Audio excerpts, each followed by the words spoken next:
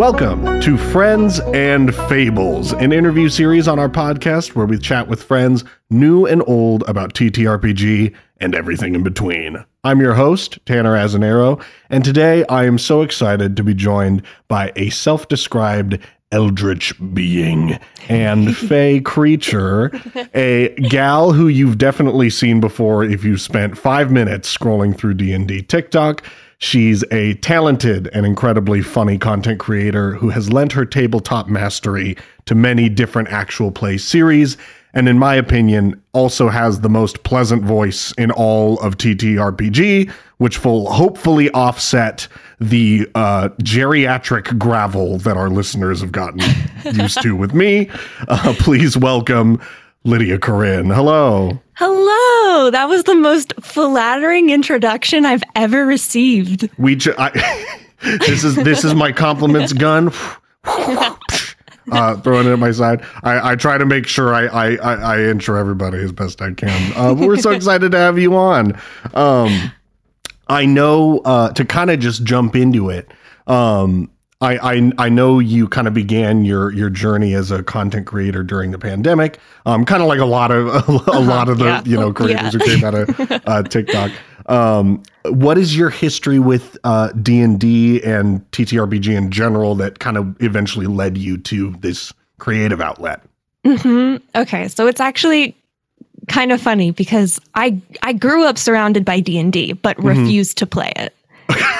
So my dad's a huge board game person. Like he used to be really involved with Gen Con and things like that, and was just an absolute nerd growing up. And I'm like, that's too nerdy for me. So he'd have weekly game nights where friends would come over, play TTRPGs. And I was even offered sometimes to like try it out. And I was like, no, I'm a nerd, but I'm not that kind of nerd, you know? Yes. Too cool for that. And then, I had a friend in high school who wanted someone to play, like wanted to make a little group and invited me to do it. And I was really hesitant to. And they're like, no, like just give it a try. Like, please, for me. And I was like, okay. So I made the goofiest character because I didn't understand.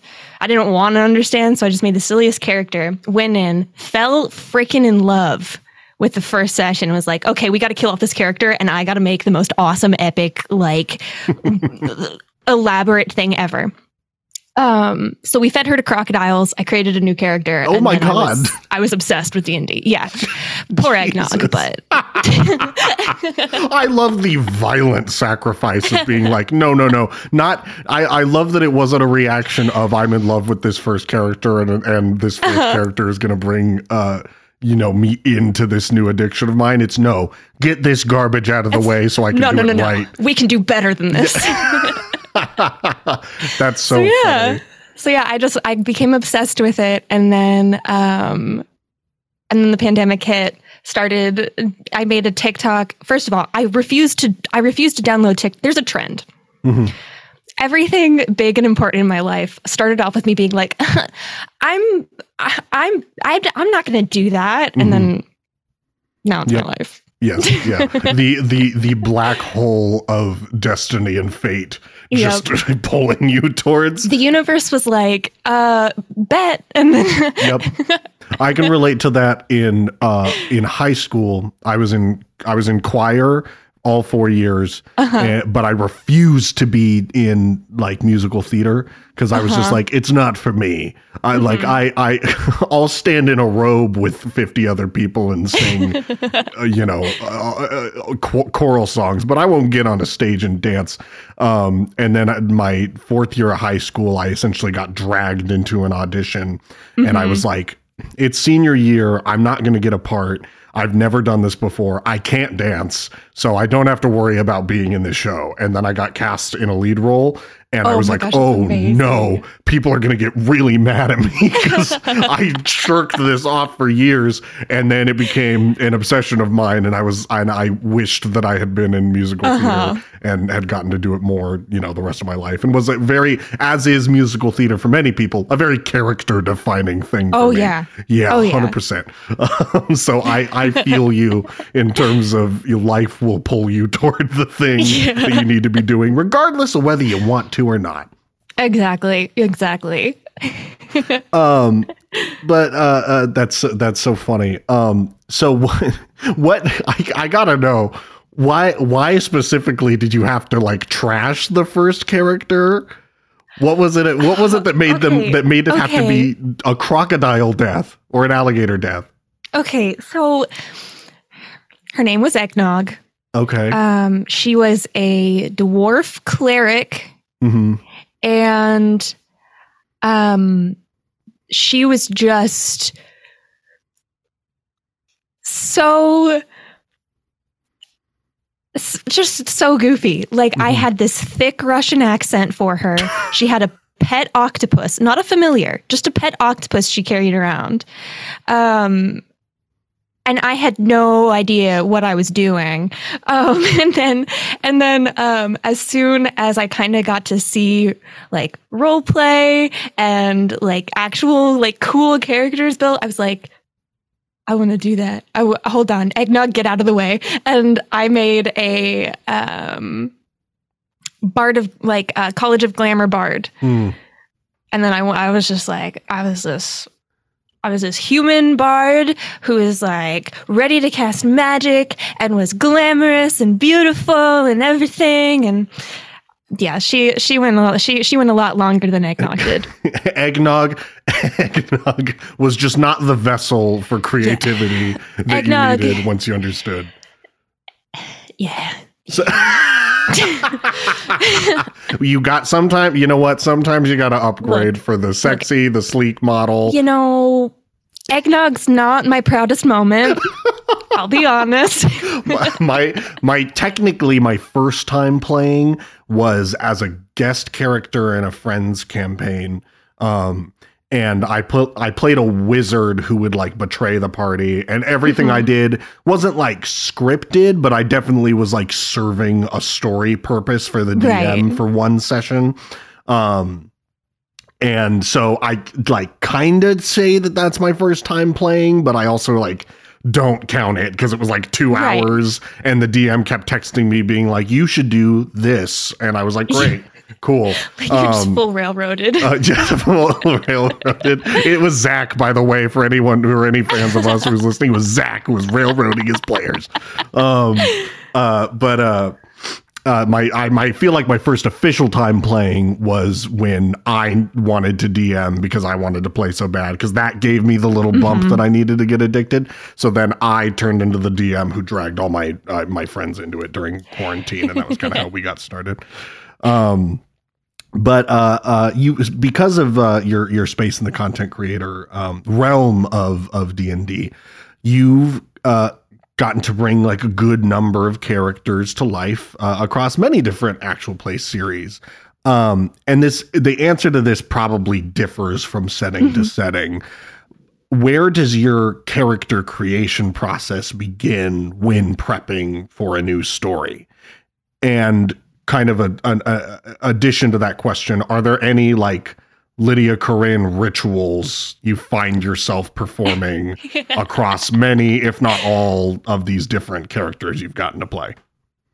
Oh my gosh, I was literally doing that this morning, like my like just character creation process. But first, I'm a very visual person, so I need to know the kind of like setting and the vibe of what I'm playing in, or the players, or whatever. Basically, I collect information. Then what I do is I go to Pinterest and I just look at cool art. And then I'm like, I want my character to have this part of this and this part of this and this part of this. And then I'm going to conglomerate it into something. I don't know what yet.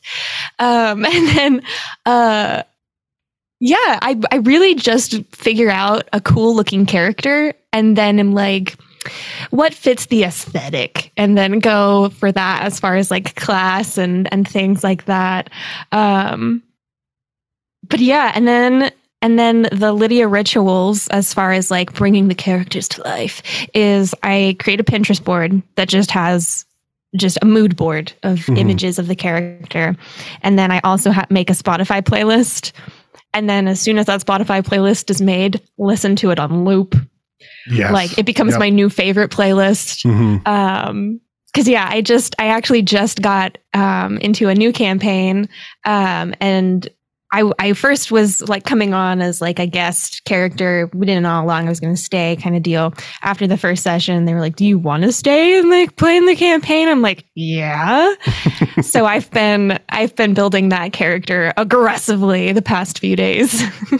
That's so fun. I was going to say you're an incredible artist. And you kind of answered a little bit of a later question I had, which was just how much of that kind of artistry side influences the creation. It sounds like you go for the full get up first and then kind of build into that.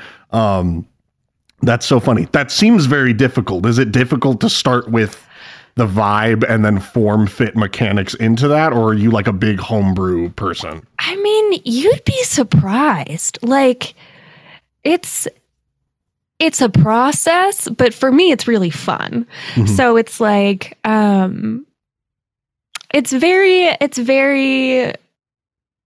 it is very different. Like I've talked to friends and people about it, about how they make characters, and it's so different. A lot of people go for like focusing on the build and things like that. But my brain, my wee little brain just can't process that much yet. It's gotta grow with the character.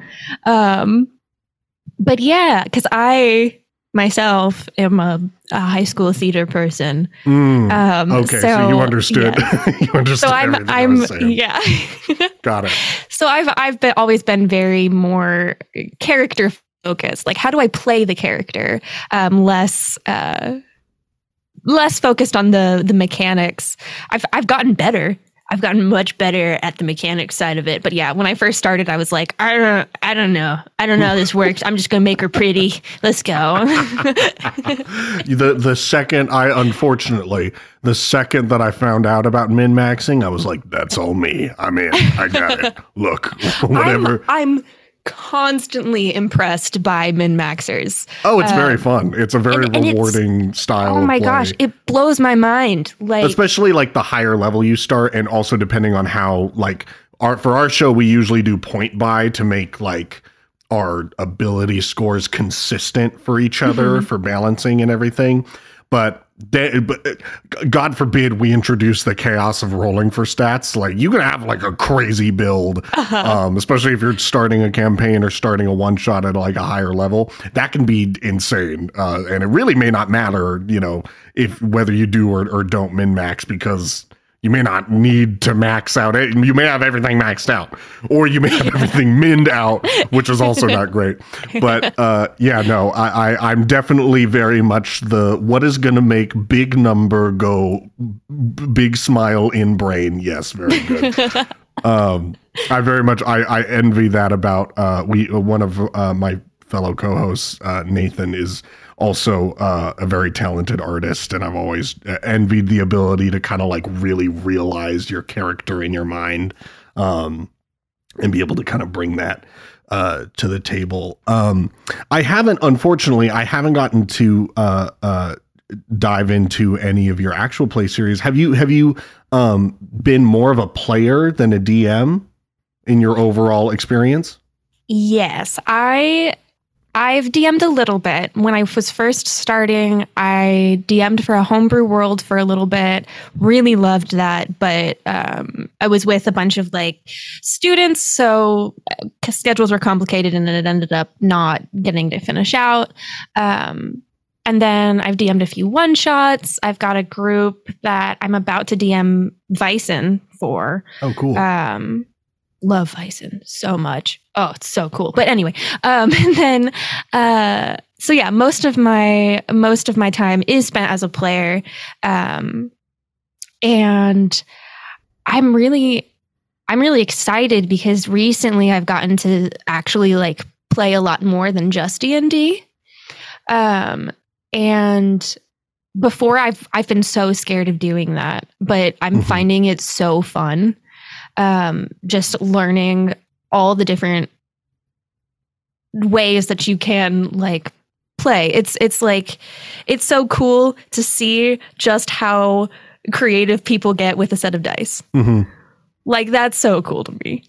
Are there any mechanics from different TTRPGs that have kind of stuck out to you as being like kind of favorites? Yes. Okay. So I'm in a Teens in Space game. Oh, cool. And I love that. I love how they do like your stats basically. And for your stats, you have a certain dice assigned to a certain stat. Right. And so for your best stat, you get to roll a d20. For your worst, you roll a d4. And then just based on that, whole dealio is how you determine how good you do at something. I really like that. I like that it forces you to have things you're bad at. Mm-hmm. It like forces you to confront that. And that's so fun to like, it's so fun to fail. I love just when things go wrong. I feel like, especially as someone who finds themselves more on the player side of the table, that's a very important skill to have is appreciating when things don't go your way. I, as kind of the resident DM here at Foes and Fables, I usually I don't care if I fail. In fact, I prefer that my players, do well and stay alive and continue the story and everything.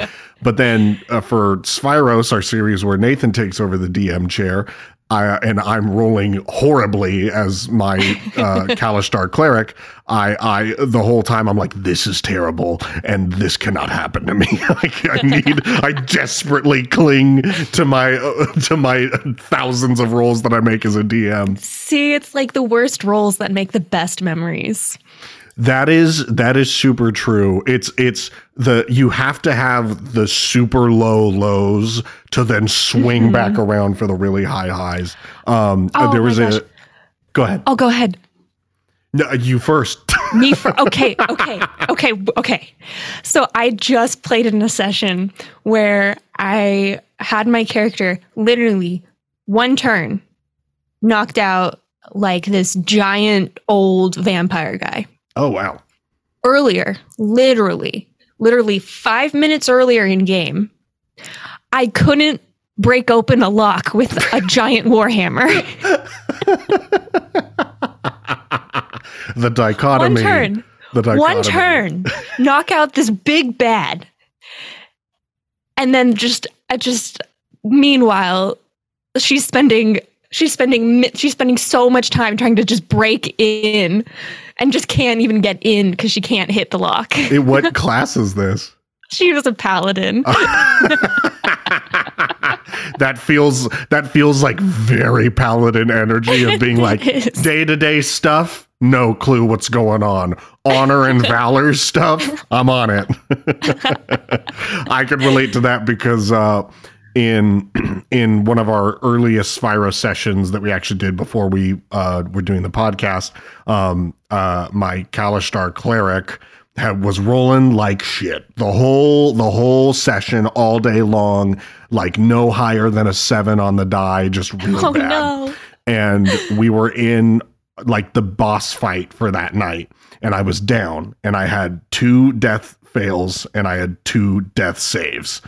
Successes. That's the worst. I mean, the best, but the worst. Yes, it was awful. And poor Nathan, it was Nathan's first time DMing, and he was like, I could tell he was stressed because he was like, shit, I'm gonna kill one of my players on our first session.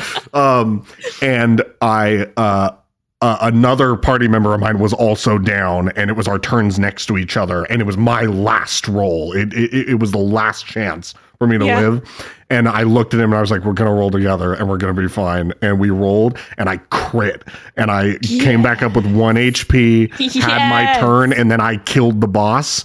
And all that bad rolling led to that. You had to get it out of the way. I think I screamed for an illegal amount of time.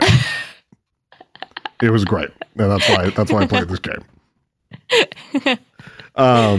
No, that's fantastic. Yeah, no, you really have to take the highs and lows as a player. Mm-hmm. Have you been kind of itching to DM more kind of an actual play like series for your fans and supporters?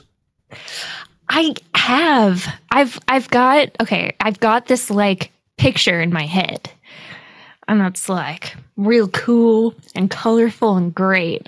And then I go to sit down to put it like out of my head, and I'm just like, and I'm really excited because I'm actually like closer to a position where I can actually bring it to life. Mm-hmm. The problem becomes, again, me being that visual person, is I just want to create all the visuals for it and just focus on that and not do the actual like planning and prepping.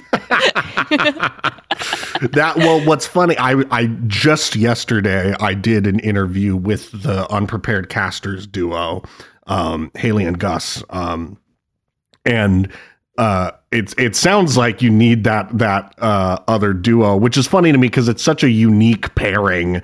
The two, the two of them are obviously they're like a match made in heaven, but the uniqueness of a duo in this space is so funny because I feel like there's no other like kind of duo teams like that. And it sounds like you would benefit from someone who's like, no, the nitty gritty, I got it. I'm on that. I can't draw to save my life, but I got you on the other stuff.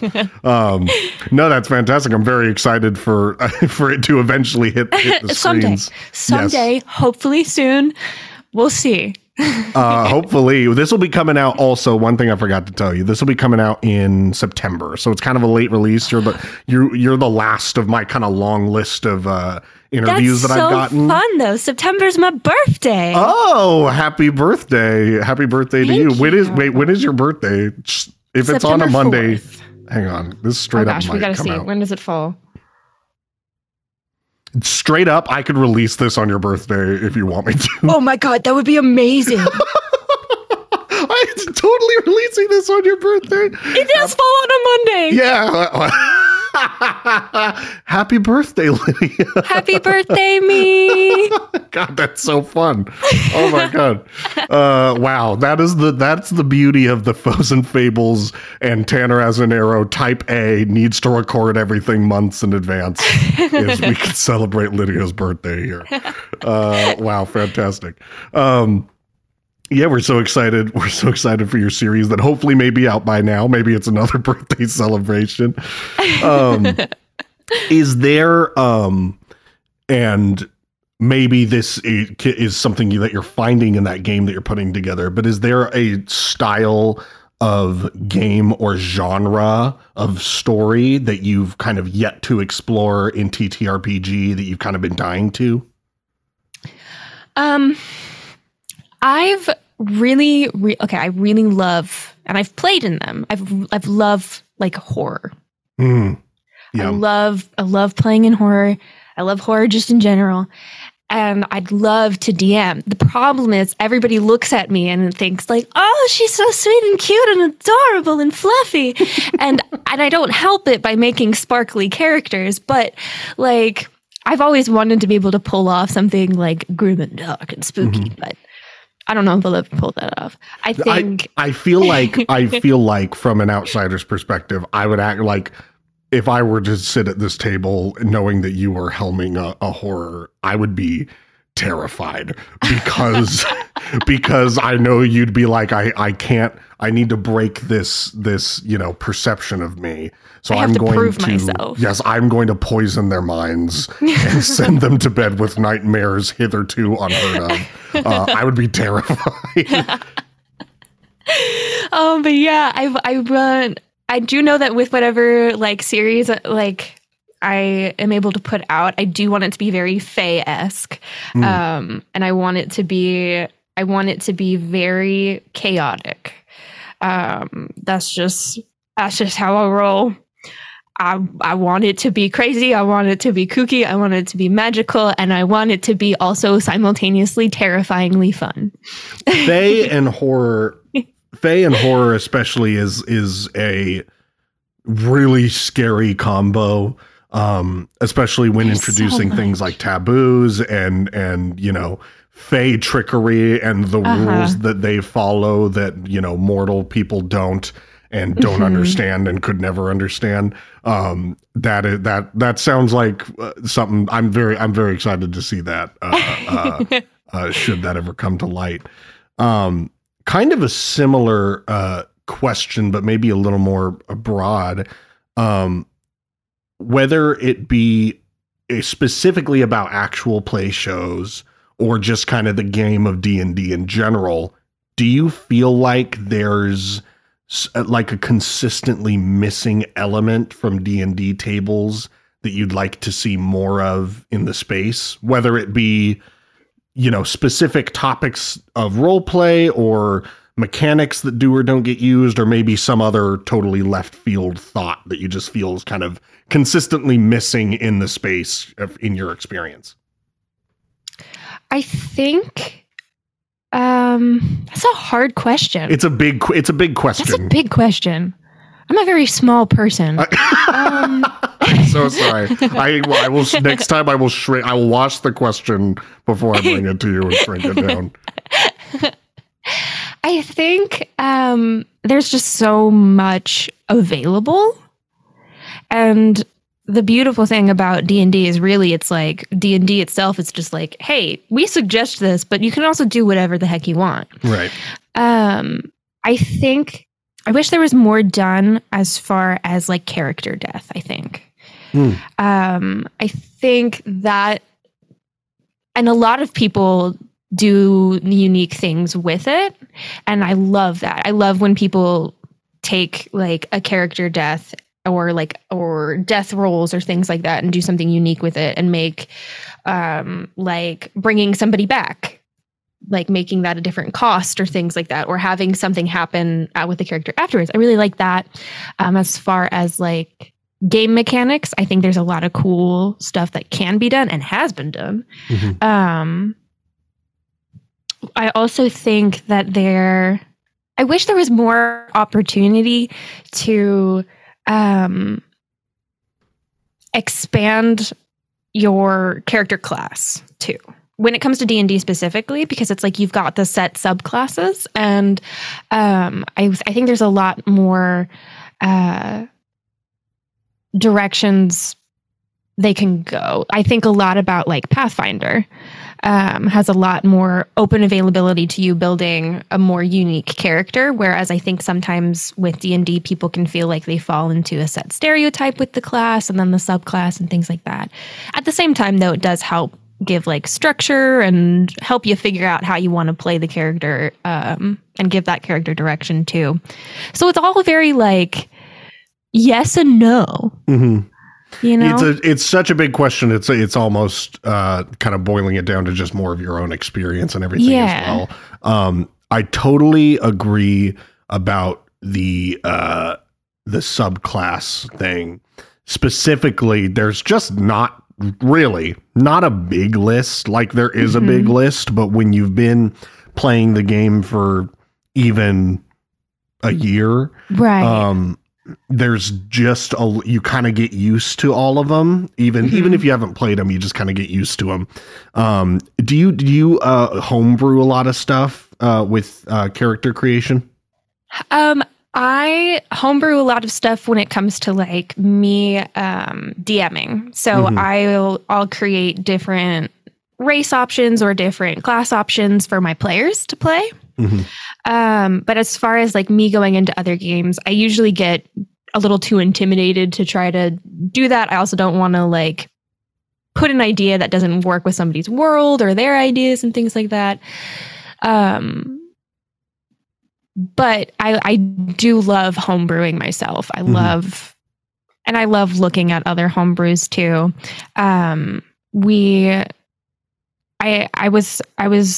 I'm sad because I'm not going to get to play this character, but I had built a character before, and it was one that I worked with the DM to like kind of homebrew the subclass a little bit.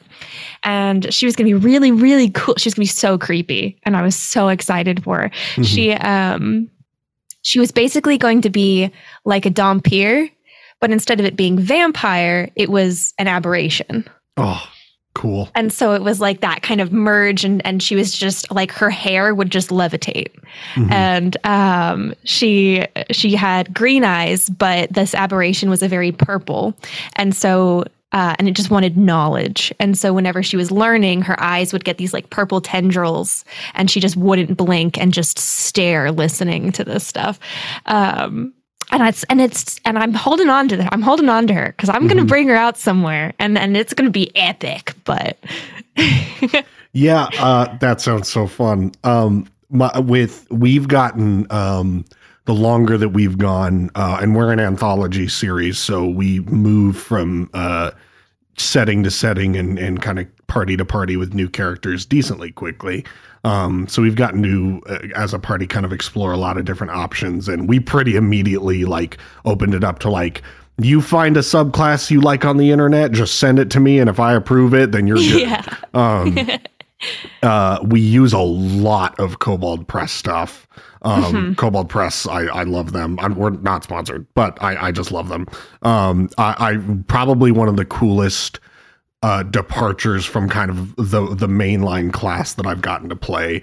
I guested on a podcast called The Dungeon Boys, and they were kind of they are kind of a sci-fi type story. And Kobold Press has a Portal Cleric subclass, which is one of the coolest builds I've ever gotten to play. It sounds so cool. Ever. Like, just, I literally, and they also have like a bunch of like custom spells that kind of come with the subclass and everything.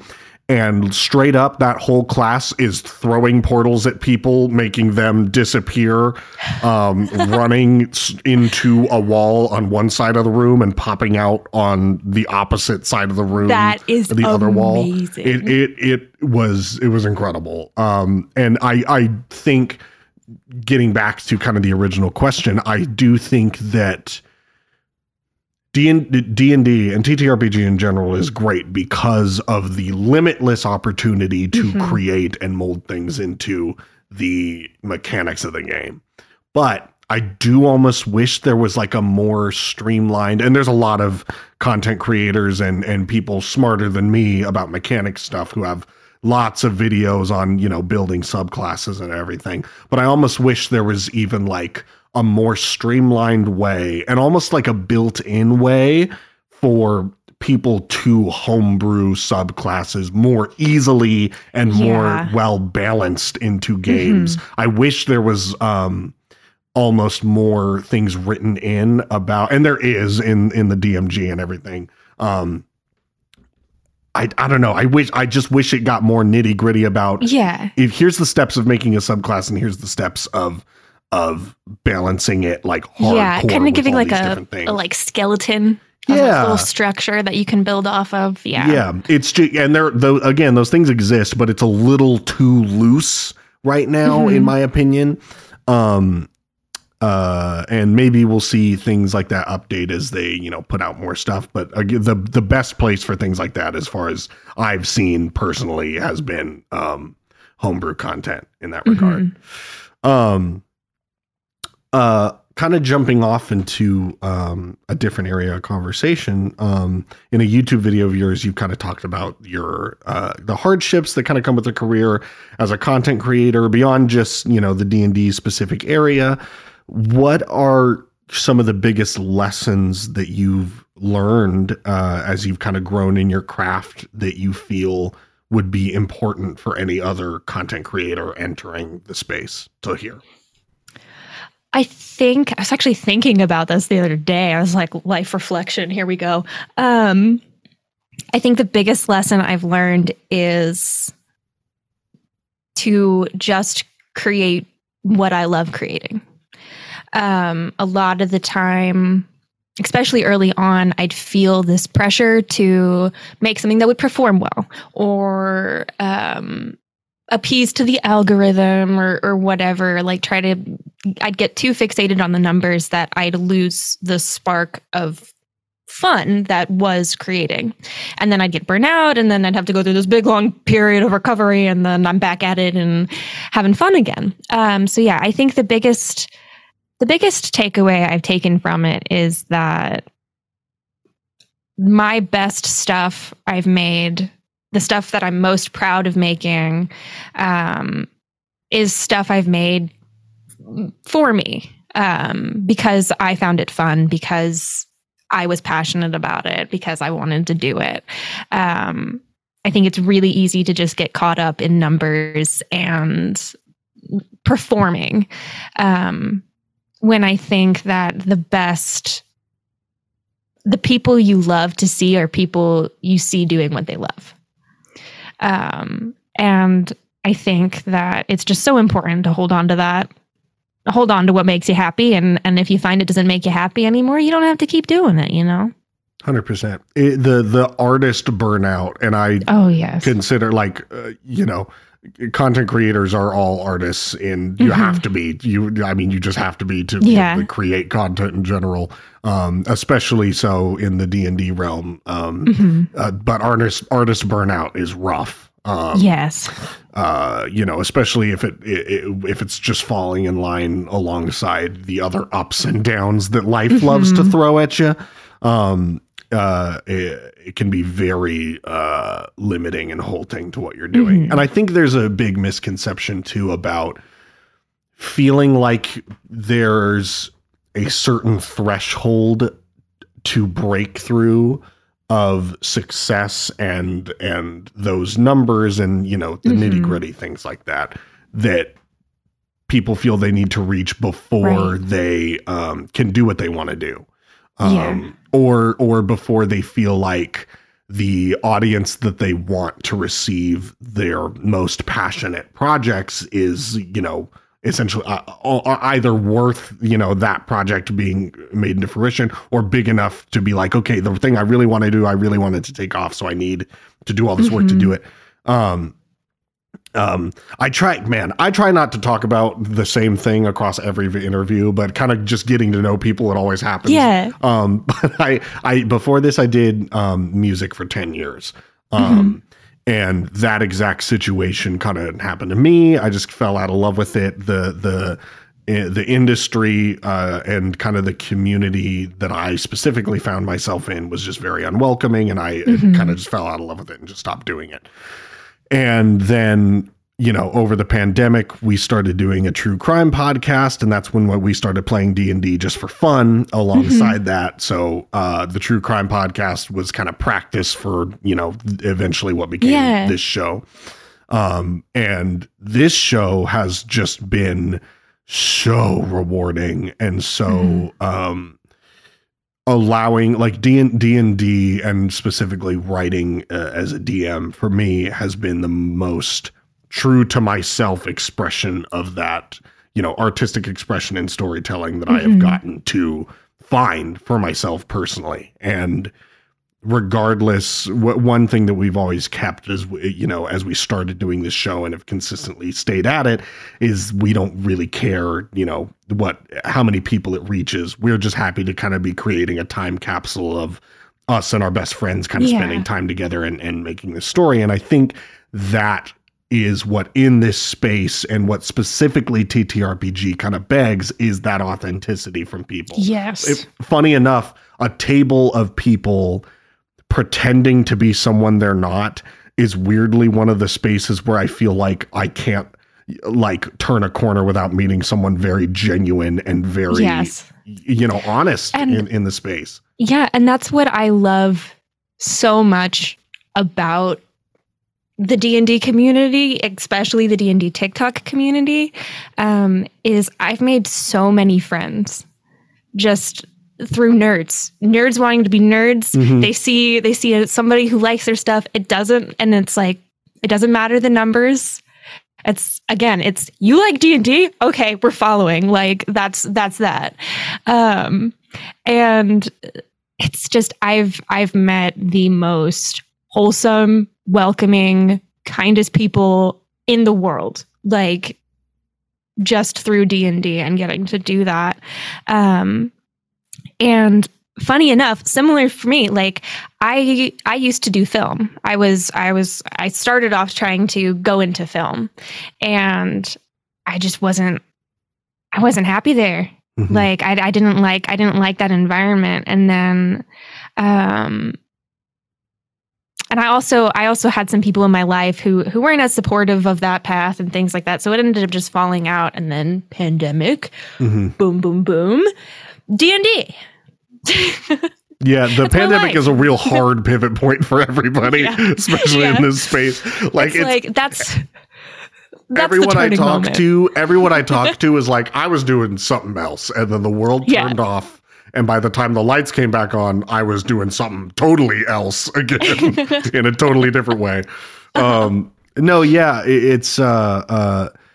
It feels like a bunch of people who meet each other and they're just geeked out to do this. Yeah. And everybody's such a dork. like just so happy to be here and doing this. Be like, you're doing that too? That's crazy. And I love when people first get introduced because they're so like shy and timid. Mm-hmm. And then you go in and you're like this goofball with a silly accent. And they're like, oh, okay, I can be a goofball with a silly accent. And you're like, yes. Mm-hmm. Yes. That's my favorite thing is getting my friends into the same obsession. Giving people the sickness of D&D obsession. I do like spreading this disease.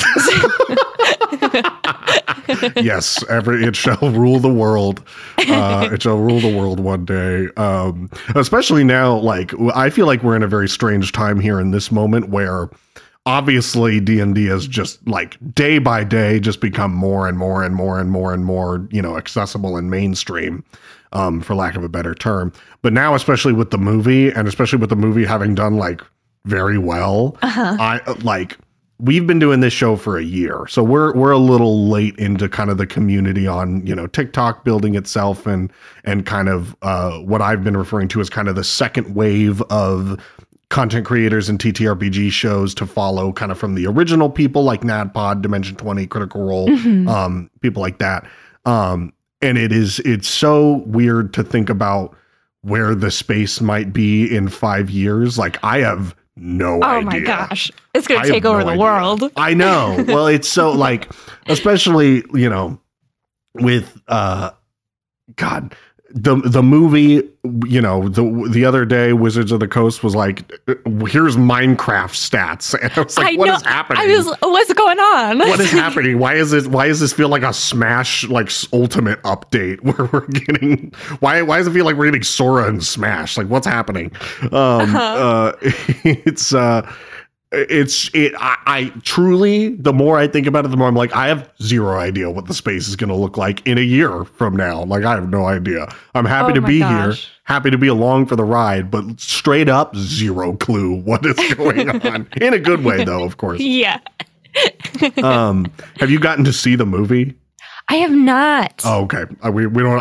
I won't spoil anything. We don't have to talk about it. It was good though. I'm itching to see it though. Mm-hmm. It was very good. I just keep hearing good things about it too. So yeah, it was great. I don't think I can't say any more about it, man. It was good. You should go see it. You should go see it. Let me know how you liked it once you've gone to see it. But yeah, I think it's very important that the space is as welcoming and open as it is. Mm-hmm. Just also because kind of seeing, I hear about it all the time online, and I know problem players and problem DMs exist, but the more I exist in the space, the more I'm like, they don't anymore. Weirdly, you know what I mean? I know they do. I know they do. I know what you mean. Yeah. I'm like, everywhere I go, everyone's super nice and cool. Yeah. Yeah. Yeah. It's like the people available, the people who make themselves available. And that's one of the cool things too, is like I don't, thankfully, and again, I know it happens, but thankfully, as it's grown, there's been a lot of less gatekeeping. Yeah. Because that's something that a lot of people with a lot of nerdy things ends up happening is people get protective of the things they love. But that's what's been really cool about the pandemic and TikTok is like everybody's kind of taken this as an opportunity to try something new. And so it's really cool to see so many new people trying and loving it and then just wanting to know more. I have so many people in like comments that are like, I really, really want to play, but I don't know how. And before I can even respond, people are responding to the comment being like, well, come play with me and let's do this, or like, go check out here. And it's just so cool to see people like wanting other people to join in and experience the fun. Yeah, it 100% feels like very quickly the dynamic of the community at large was changed and affected by the deliberate and, for lack of a better word, kind of outgoing kind of takeover of people being like, no, we're all going to be nice to each other. We're going to play this game. And if you're not nice, you're not welcome anymore.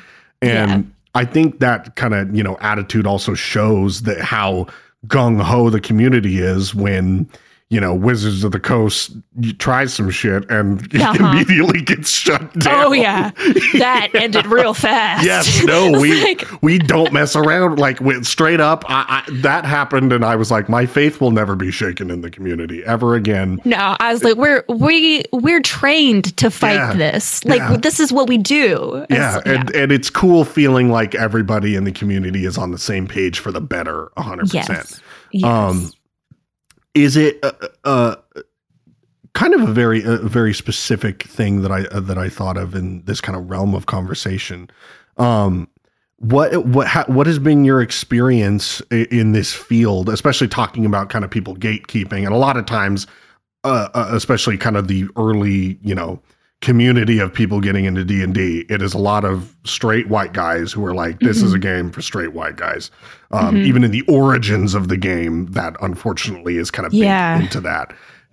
What has been your experience and, kind of the struggles and things that you as a female creator in the space have come across, and especially maybe more so just for us, because we're a podcast of a bunch of straight white guys. So we very much are constantly learning and wanting to do better. And, there's things already that I look back on that I'm like, okay, I'm going to change this for the future use. And I feel like it's very important to want to, learn and include from, different people with different experiences than us in the space, especially coming from, a place of expanded privilege that we come from.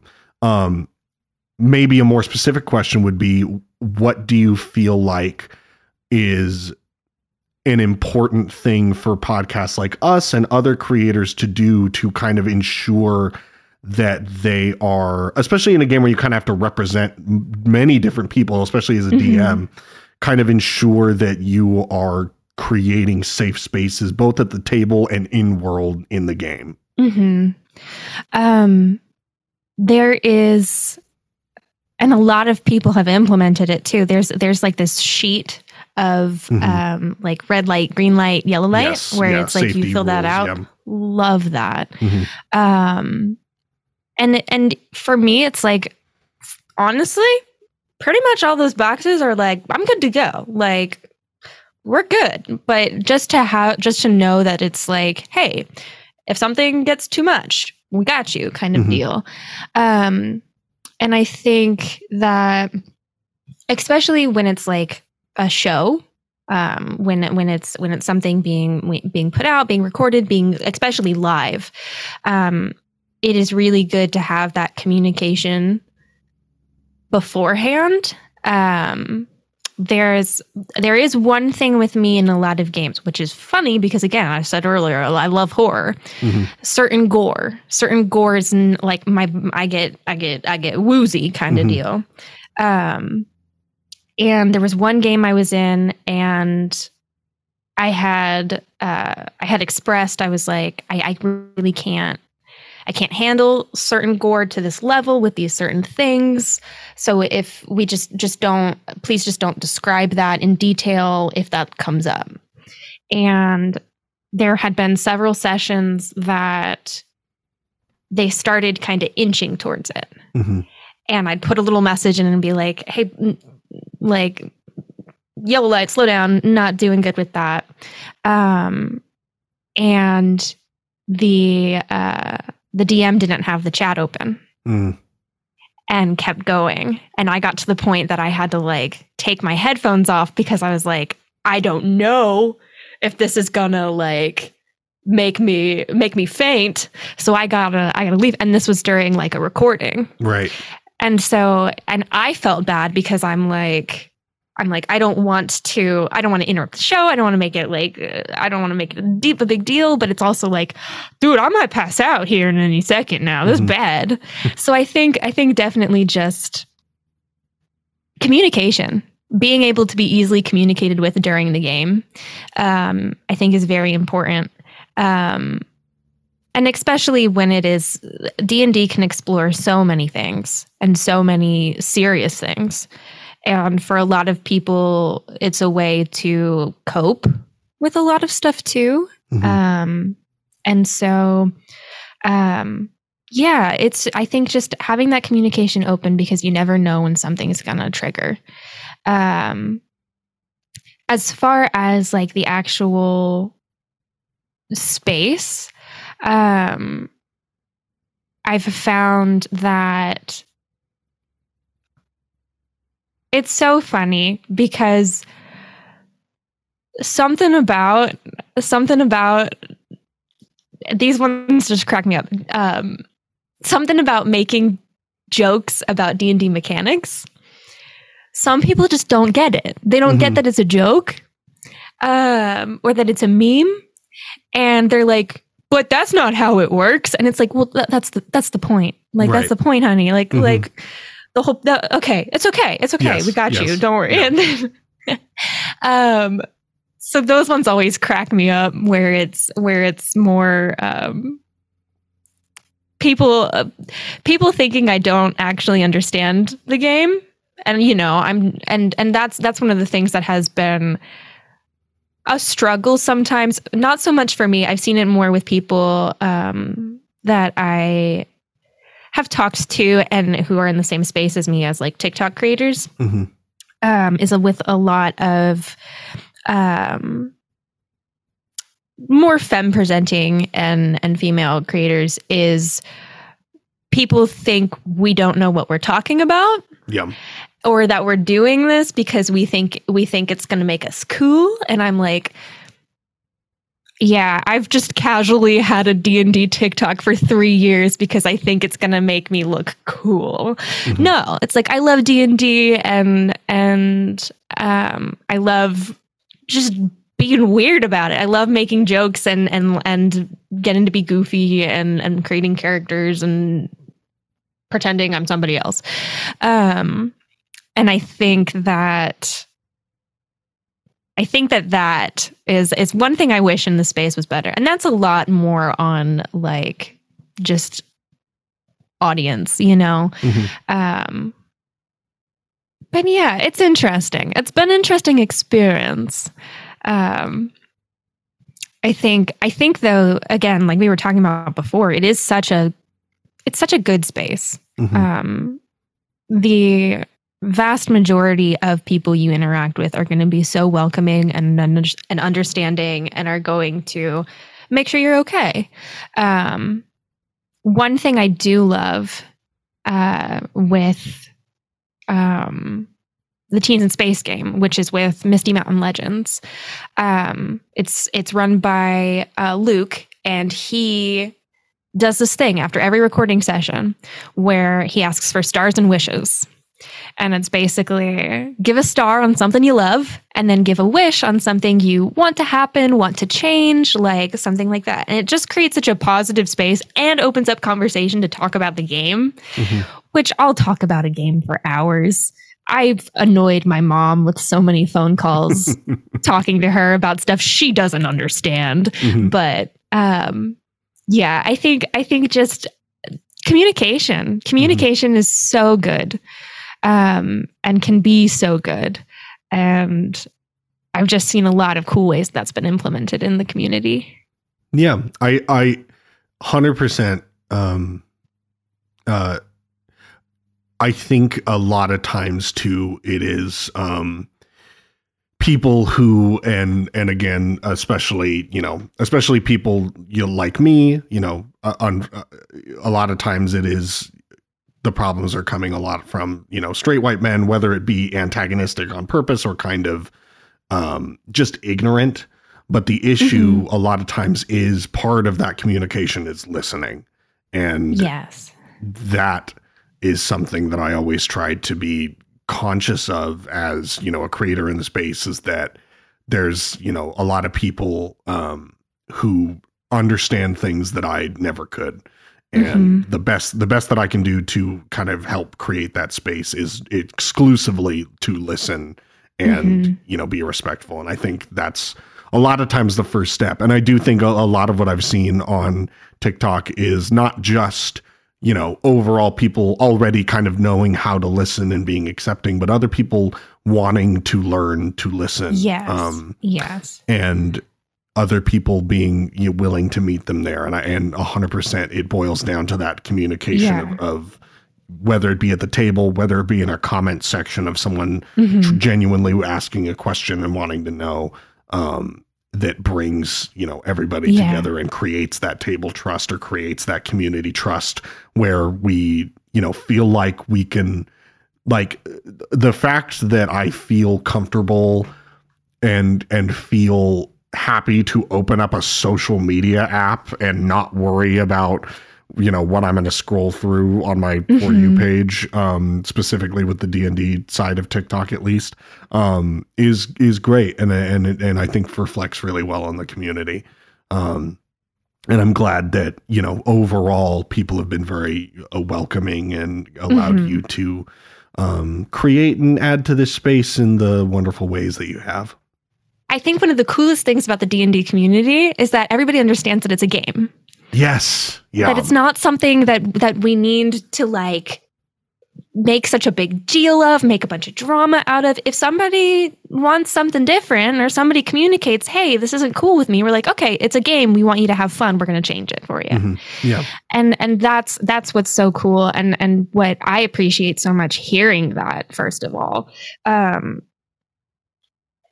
again, it's like everywhere I've gone, every person I've met has just been sunshine and is just so aware of making sure everybody's having a good time. And I think when everybody goes in with that mindset, it creates the most fun, best games, best things to see.